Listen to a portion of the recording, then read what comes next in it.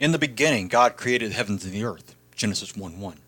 The Bible is very clear from the very first word about the origins of both the world and the universe.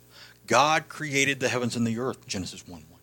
God created them ex nihilo, out of nothing. God did not take something already existent and mold everything out of it. God spoke, and it came into being. Science tries to disprove these statements. However, it takes more faith to believe in evolution's great line of mutations than it does to believe that God created the world. Why do some seek after evolution's lies? Because they don't want to deal with the Creator. They don't want to be held accountable to anyone for how they live their lives, how they treat others. They want to be their own God, and evolution gives them that. Under evolution, men and women can become gods and goddesses until something else comes along that is more advanced than us. But there is nothing more advanced than men and women except the God who created them. He is to be feared, worshipped, and revered. Amen.